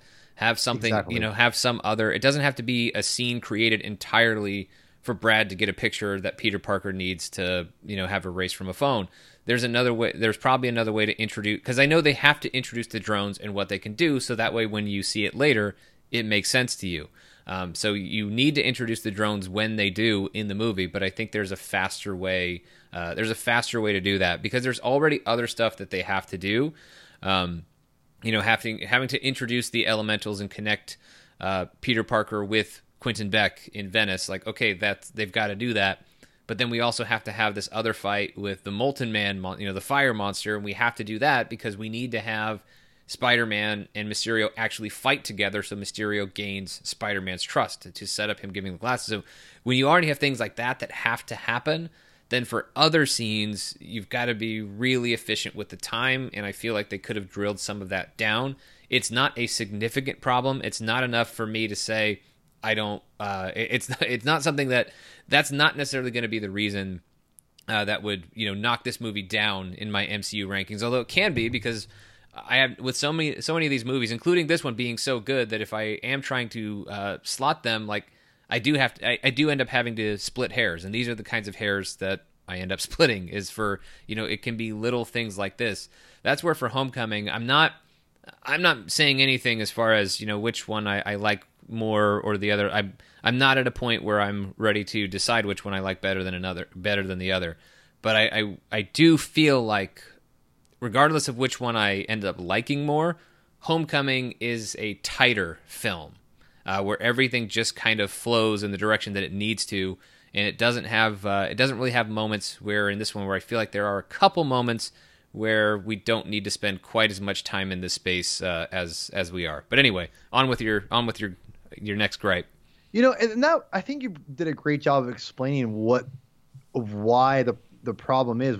As far as why the trip was there and why it didn't work. It's like, he had to get a picture with his pants off and with a girl, and then it just seemed like it was a little more contrived than Homecoming. Homecoming felt very natural. Everything seemed to come, at least again, in my opinion, things that seemed like more natural. Whereas I felt like Homecoming, they try to give us and put us in situations by using the trip to give us like these different ideas, like the bus thing and whatnot. It just didn't really work for me. As far as other gripes, I think this is no surprise. Maria Hill is just as dull as except it's not her. Yeah, right. But this Colby Smulders as Maria Hill just doesn't. I have a hard time putting it against her because it's a character that they just the material's never been there either. Don't know if she would be I don't know how much better she would be if the material was great. I think she would be though. But yeah, I don't think she's supported on the page. Right. There was just a couple moments of just, again, it just didn't have the best flow that I wanted. And again, and that's just coming, and again, I've only seen the movie once, but there just was, I felt Zendaya was fine. I didn't think she was amazing in this film. I liked her a lot. I liked her a lot in this one. Yeah, I thought her as MJ was pretty great. This is part of where I think John Watts is able to drill to it and be really authentic. Is she and Tom Holland both do a great job of being the kids who are feeling everything about each other, but can't articulate it to one another. And there are so many reasons why you can't articulate it to one another. She actually gets that moment where she says, like, I don't really have, the best time or the easiest time getting close to people. I don't have the best experience getting close to people. And so I think Zendaya played that really well. And I think overall her whole thing with, even when she feels like she's in control, like she has those cracks where you realize that, some of this it's very much her, but there's also a little bit of a layer of persona to it. Like she says, "Oh, you're Spider-Man." It's obvious. And then when he actually confirms it to her, she's like, "Really? I was only like 67% sure." Like, I love that stuff. And I thought she was so great in all of those moments. I also loved, just to throw, just the smaller things that we're not going to spend as much time on. Also really liked Jacob Batalon and Andrew Rice as Ned and Betty in this one, respectively. Their teenage couple thing was just so spot on with couples I had I knew in high school that it was just so perfectly done. That's the stuff where I think John Watts gets the Spider-Man stuff and the Mysterio stuff too, but what makes these movies feel so genuine is it's a lot of how the supporting characters are handled. And so I thought they were all pretty much on the money, but Zendaya I really enjoyed in this one. Yeah, I think Ned and Betty were some of my favorite characters. It was really hilarious because when I was watching it and when they got off the plane and they were like, we're a couple now. And I'm like, oh man, I laughed out loud so hard because of the way it was written and everything. But what I loved about it too was from the comic book geek in me is that Betty and Ned are married in the comic books. And I just kind of thought to myself, no, duh. They made it. No wonder they put Betty Brant. I was wondering why they put Betty Brant in the movie in the first place. I was like, that's weird. But now I'm like, oh, okay, because obviously they're gonna play off that still in the third film. But yeah, I think they put these two characters together, which they are married in the comic books, obviously, but they're also very different characters in the comic books too. But I really liked them in the movie. I thought they were actually one of the better bright spots as far as the kids go. I thought they really underutilized Flash. I thought Flash was a much more entertaining character in the first one than this one. I felt they really kind of doled him down in this. I don't know. I felt like it was there. I mean, him always talking to his Flash mob was. I thought that was good stuff, giving him the moment, sticking up for Spider-Man. But what I also loved about Flash in this one is they actually made him a multi-dimensional character, and they did it very quickly. The way when everybody thinks they're going to die, everybody who's in the tower, with Happy and MJ and Ned and Betty, and Flash is there too, and they're all kind of having their confessions as they think they're about to die. And how he just basically says, I try to do all these, I try to do all this social media to get all these likes because of, his own insecurities, and he just feels so alone. And then when you get to the airport and he's the one kid whose parents don't come and pick him up, and just oh, is mom not coming? And the driver's like, nope. And you just see that with Flash, is that there is all of this sarcasm. There is this, this bullying that he does with Peter Parker. But at the end of the day, this is just a really sad, lonely kid whose parents compensate for their neglect with money, as if that's going to do it. Yeah, that's a good point. That's a good point. I just wish he was in it more because I actually really like this interpretation of Flash. Because, and again, the reason why I like this interpretation is because he's not the physical bully that the original Flash was. He's more the Flash that I dealt with in high school. Yeah. That the jerk, the guy that's gonna give you crap and say these really awful things to you, and it's just thinks that you're beneath him, kind of a thing. And there's that person exists, and he's too true. I mean, it's whatever, but I really thought that was I just like the updated version of Flash. I also love when Peter knocked him out. I wasn't a big fan of that bus scene necessarily. I thought it was a little overdone in my opinion. But when he knocked out Flash, I laughed out loud. I was like, that's hilarious. That was Spider-Man to me right there. Yeah, I like and don't love the bus scene because for that similar reason, you got to do something that sets up the drone but I also feel like it's the kind of thing where how can Peter not just quickly say, like, don't do that? And I also feel like for Edith, it's like, man, that's some pretty bad programming if you think that that AI isn't intuitive at all if it thinks that Peter Parker actually means to kill Brad. No. So that part was a little, as you said, contrived, a little far-fetched, and Yeah. it's like, okay, we need something to show how the drones work. I would have liked a better version of that anyway. But yeah, I think those things, though, they're ultimately small in the grand scheme of things. Absolutely. They're not enough. They're certainly not enough to weigh down everything that's great about this movie. Because I'm here for characters, and I'm here for the story, and the story that they told with Peter Parker and with Quentin Beck was fantastic. And the stuff we see, and the reason I haven't talked as much about Nick Fury and Maria Hill as much in this one yet, anyway, it's because it's obviously it's based largely on the post-credit scene, and we are going to get to it. But we'll get to overall thoughts at the end. So let's actually get into these credit scenes. I think both of these are all-timers in the MCU. Like, I loved both of them. So we have the mid-credit scene that picks up right where the film leaves off, as it's Peter or Spider-Man and MJ swinging through New York, and then Spider-Man drops her off. He's getting ready to go do his hero thing, and there's this breaking news report where Quentin Beck is outing he's outing Spider-Man as being Peter Parker, but the person who's actually broadcasting all of this and sharing this information from the dailybugle.net, J. Jonah Jameson, as played by J.K. Simmons. I cheered aloud at the press screening for this one. Like, I popped huge for J.K. Simmons. Now, they gave him a different look than what he had in the Sam Raimi Spider-Man films, and so I love what this means for Marvel Studios in so many different ways. Like, I love that this means that when there's casting that's perfect, they don't need to change it just because you're worried about confusing timelines. Like, the Raimi films, they're far enough in the past that we don't have to worry about that. Like, J.K. Simmons is just perfect as J. Jonah Jameson. He's gonna play that role in the MCU in this timeline just like he played it in the Raimi timeline. Like, I loved it. I love the whole Alex Jones type of take on J. Jonah Jameson, which the comic books have done. They've started making some of that transition. That's also the approach to Jameson in the Spider-Man PS4 video game. So the MCU isn't really inventing this, but they don't need to invent it. That's part of what's beautiful about these characters is their mythology is built in so many different places. And Marvel Studios has the ability to do some of that building themselves, while also just if something's been built elsewhere, they can go ahead and they can do it.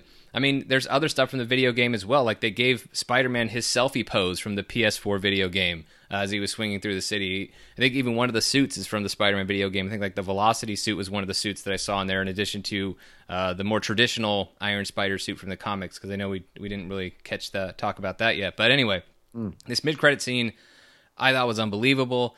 Having Mysterio, I mean, now it makes me doubt the whole thing. Like, Peter checked when Mysterio was dead, like, is this real? And Edith said all illusions are down, but they hacked Edith. Could they make Edith give Peter Parker false information? Probably.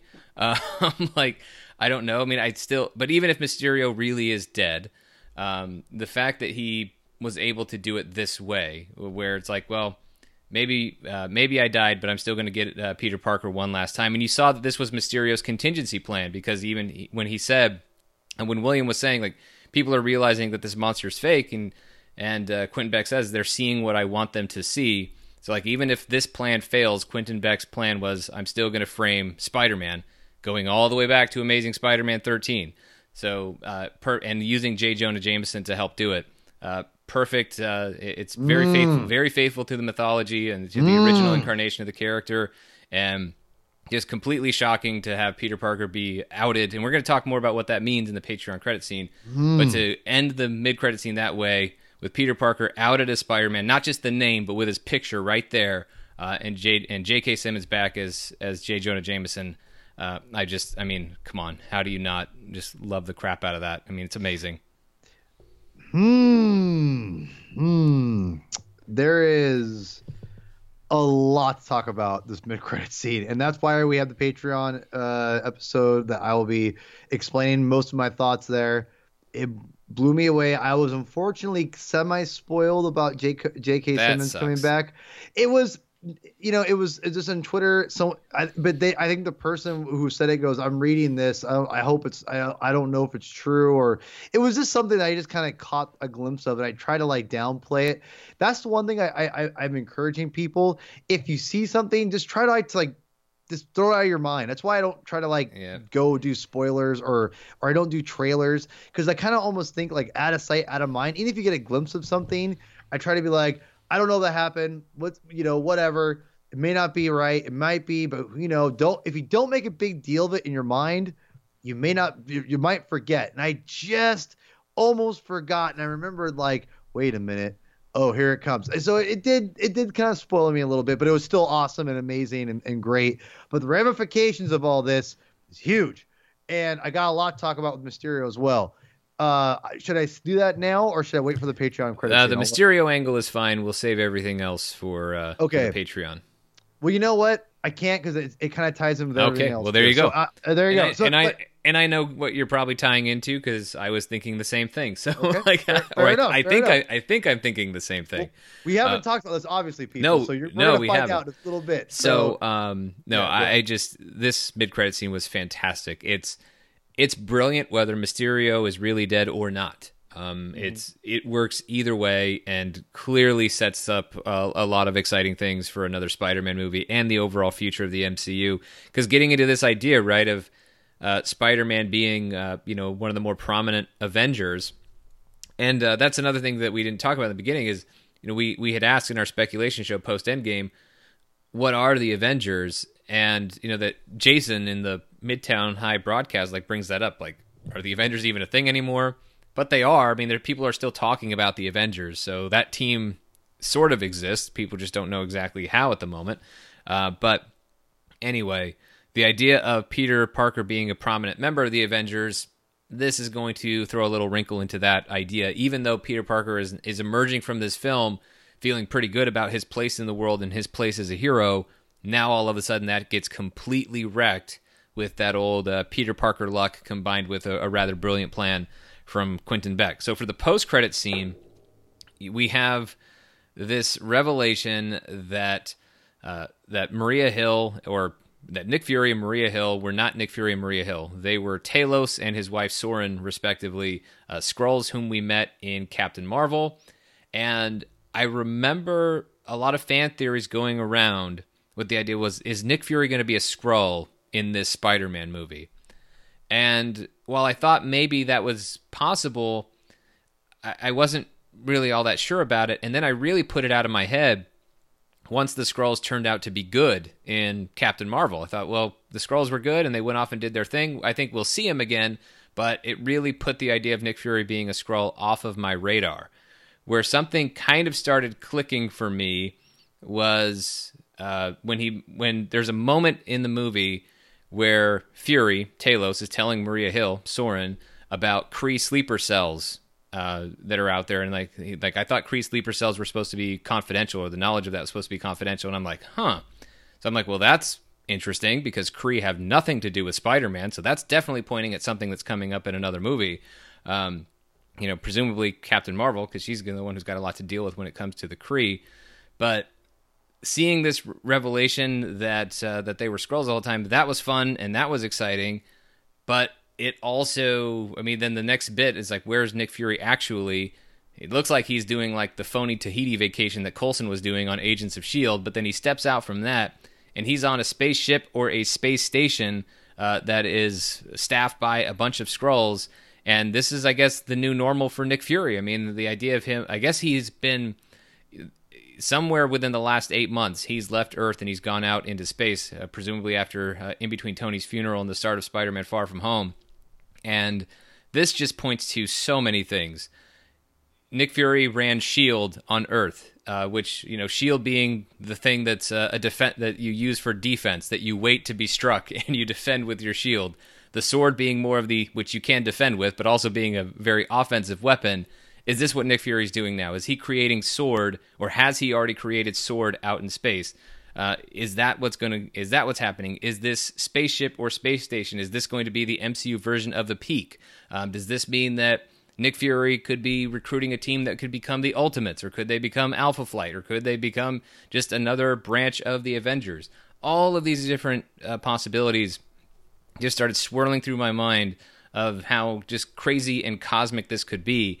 And there are a couple other things but one of the best things about this post-credit scene, besides just how exciting it is for the future of the MCU, is it actually makes Spider-Man Far From Home better. This is a better movie that makes more sense because Fury and Hill, whom we saw on Earth, were Skrulls the whole time. Because one of the questions I had for Spider-Man Far From Home, and the idea of Fury being duped by Mysterio, I'm like, man, how gullible is Fury going to be in the MCU? Like, he already had Hydra right under his nose and just had no idea in Captain America the Winter Soldier. And we understood that, and we forgave him for that. But how's he going to get duped by this guy claiming to be from the multiverse? Well, it's because it wasn't Fury who was duped. It was Talos. And while I have a lot of respect for Talos, I don't think he's quite as good at being a spy. I mean, he's very good, obviously, as a shapeshifter. But I don't consider him to be quite as smart and quite as skeptical as Nick Fury is in his approach to things. So all of that makes sense, but it can change the way, like when you go back and watch Far From Home a second time, it changed the way as I was thinking about it after seeing it the first time, but then watching it the second time, like you kind of notice, and granted it's easier to notice because you know that that's not actually Nick Fury. Nick Fury is a little extra in this movie. Like, he's a little extra Fury in this movie. And I think that's because he's Talos' idea of Nick Fury. Because he is very Nick Fury. Like, he's very like Samuel L. Jackson, Nick Fury in this. It's not as nuanced of a portrayal of the character as we've seen in movies like Captain Marvel or even Captain America the Winter Soldier.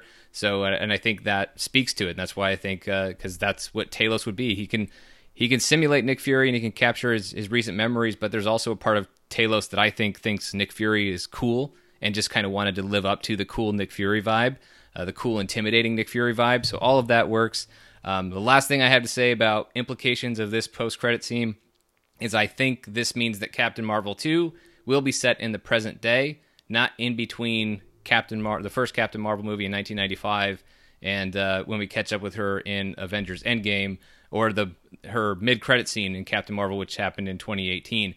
I think it will be a present-day movie for her, because if there are still Kree sleeper cells, that means the Kree are still an issue. This could potentially prove to be an Inhumans reference, but even if it's not, if there are Kree sleeper cells in the MCU in the present day, then we know that Carol didn't take out the Kree, or she did, in between 1995 and 2018. So I don't know that Marvel, I mean, they could, but I don't expect Marvel to go back and tell a story, and I may end up being completely wrong about this, but I don't expect them to go back and tell a story where Carol doesn't necessarily resolve her issues with the Kree. So if there's still a problem in now 2024 in the MCU, then I figure that's when Carol's movie is going to take place, is after Endgame and obviously after Spider-Man Far From Home. But yeah. I loved this scene so much. Yeah, it was pretty shocking when you kept saying all-timer. I kept thinking, I'll be honest, I expected something a little more extreme, but the more I think about it, there is a lot going on. I do love the idea that Talos is Nick Fury, and I love Ben Mendelsohn as Talos, by the way. Oh, it's so good. Ben Mendelsohn's an amazing actor. I just want to see him in a whole bunch of movies. It makes me want like Talos to be an Avenger almost at this point. To be honest, if there's an Ultimates or Space Avengers type of team, you got to feel like he's on it.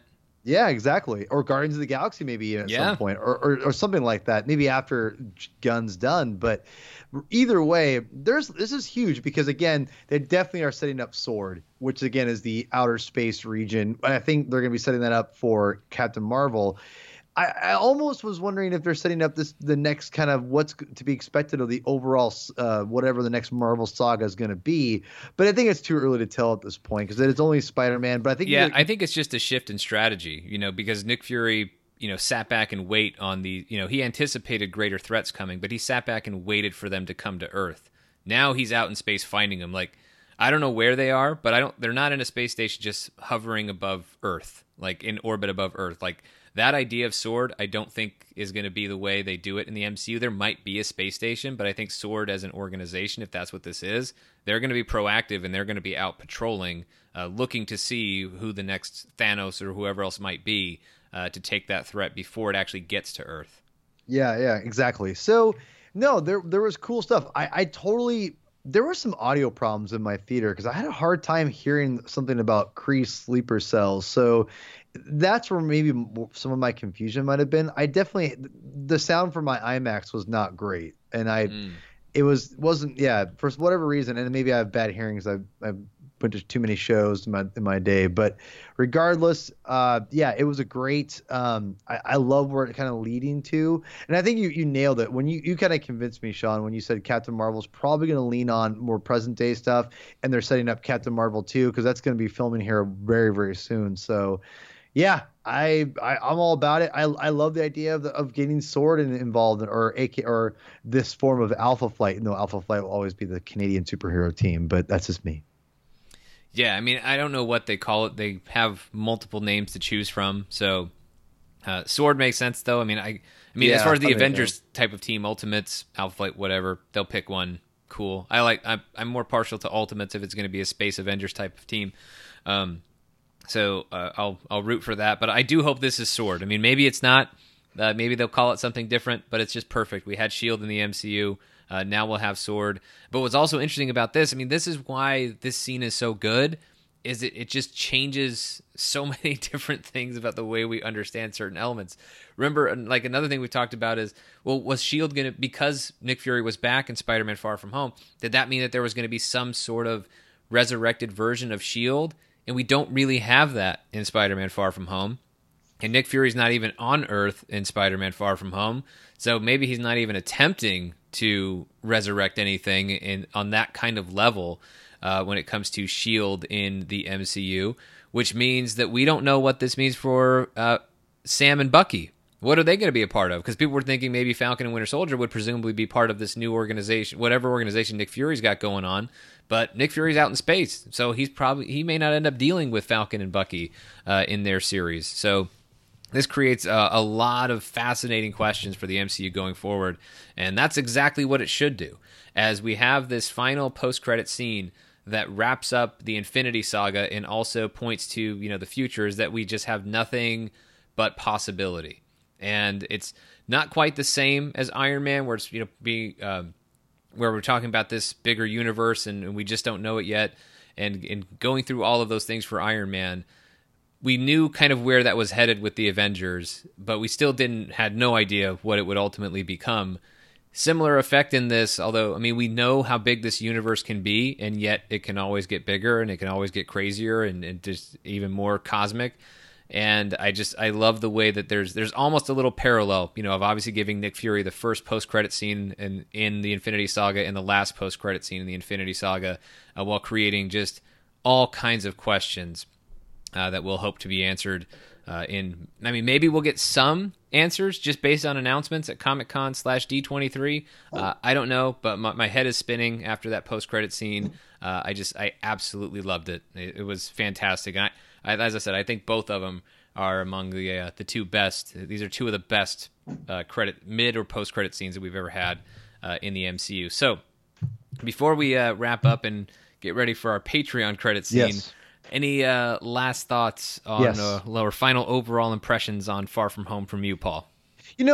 Before there's one more thing I want to add before for a little bit of a and it'll be my send off. But as far as the overall film, I think talking to you has really helped me kind of wrap my head around a couple things and kind of things I was having trouble what did I like about it, because it wasn't jiving with me as much as Homecoming did at first.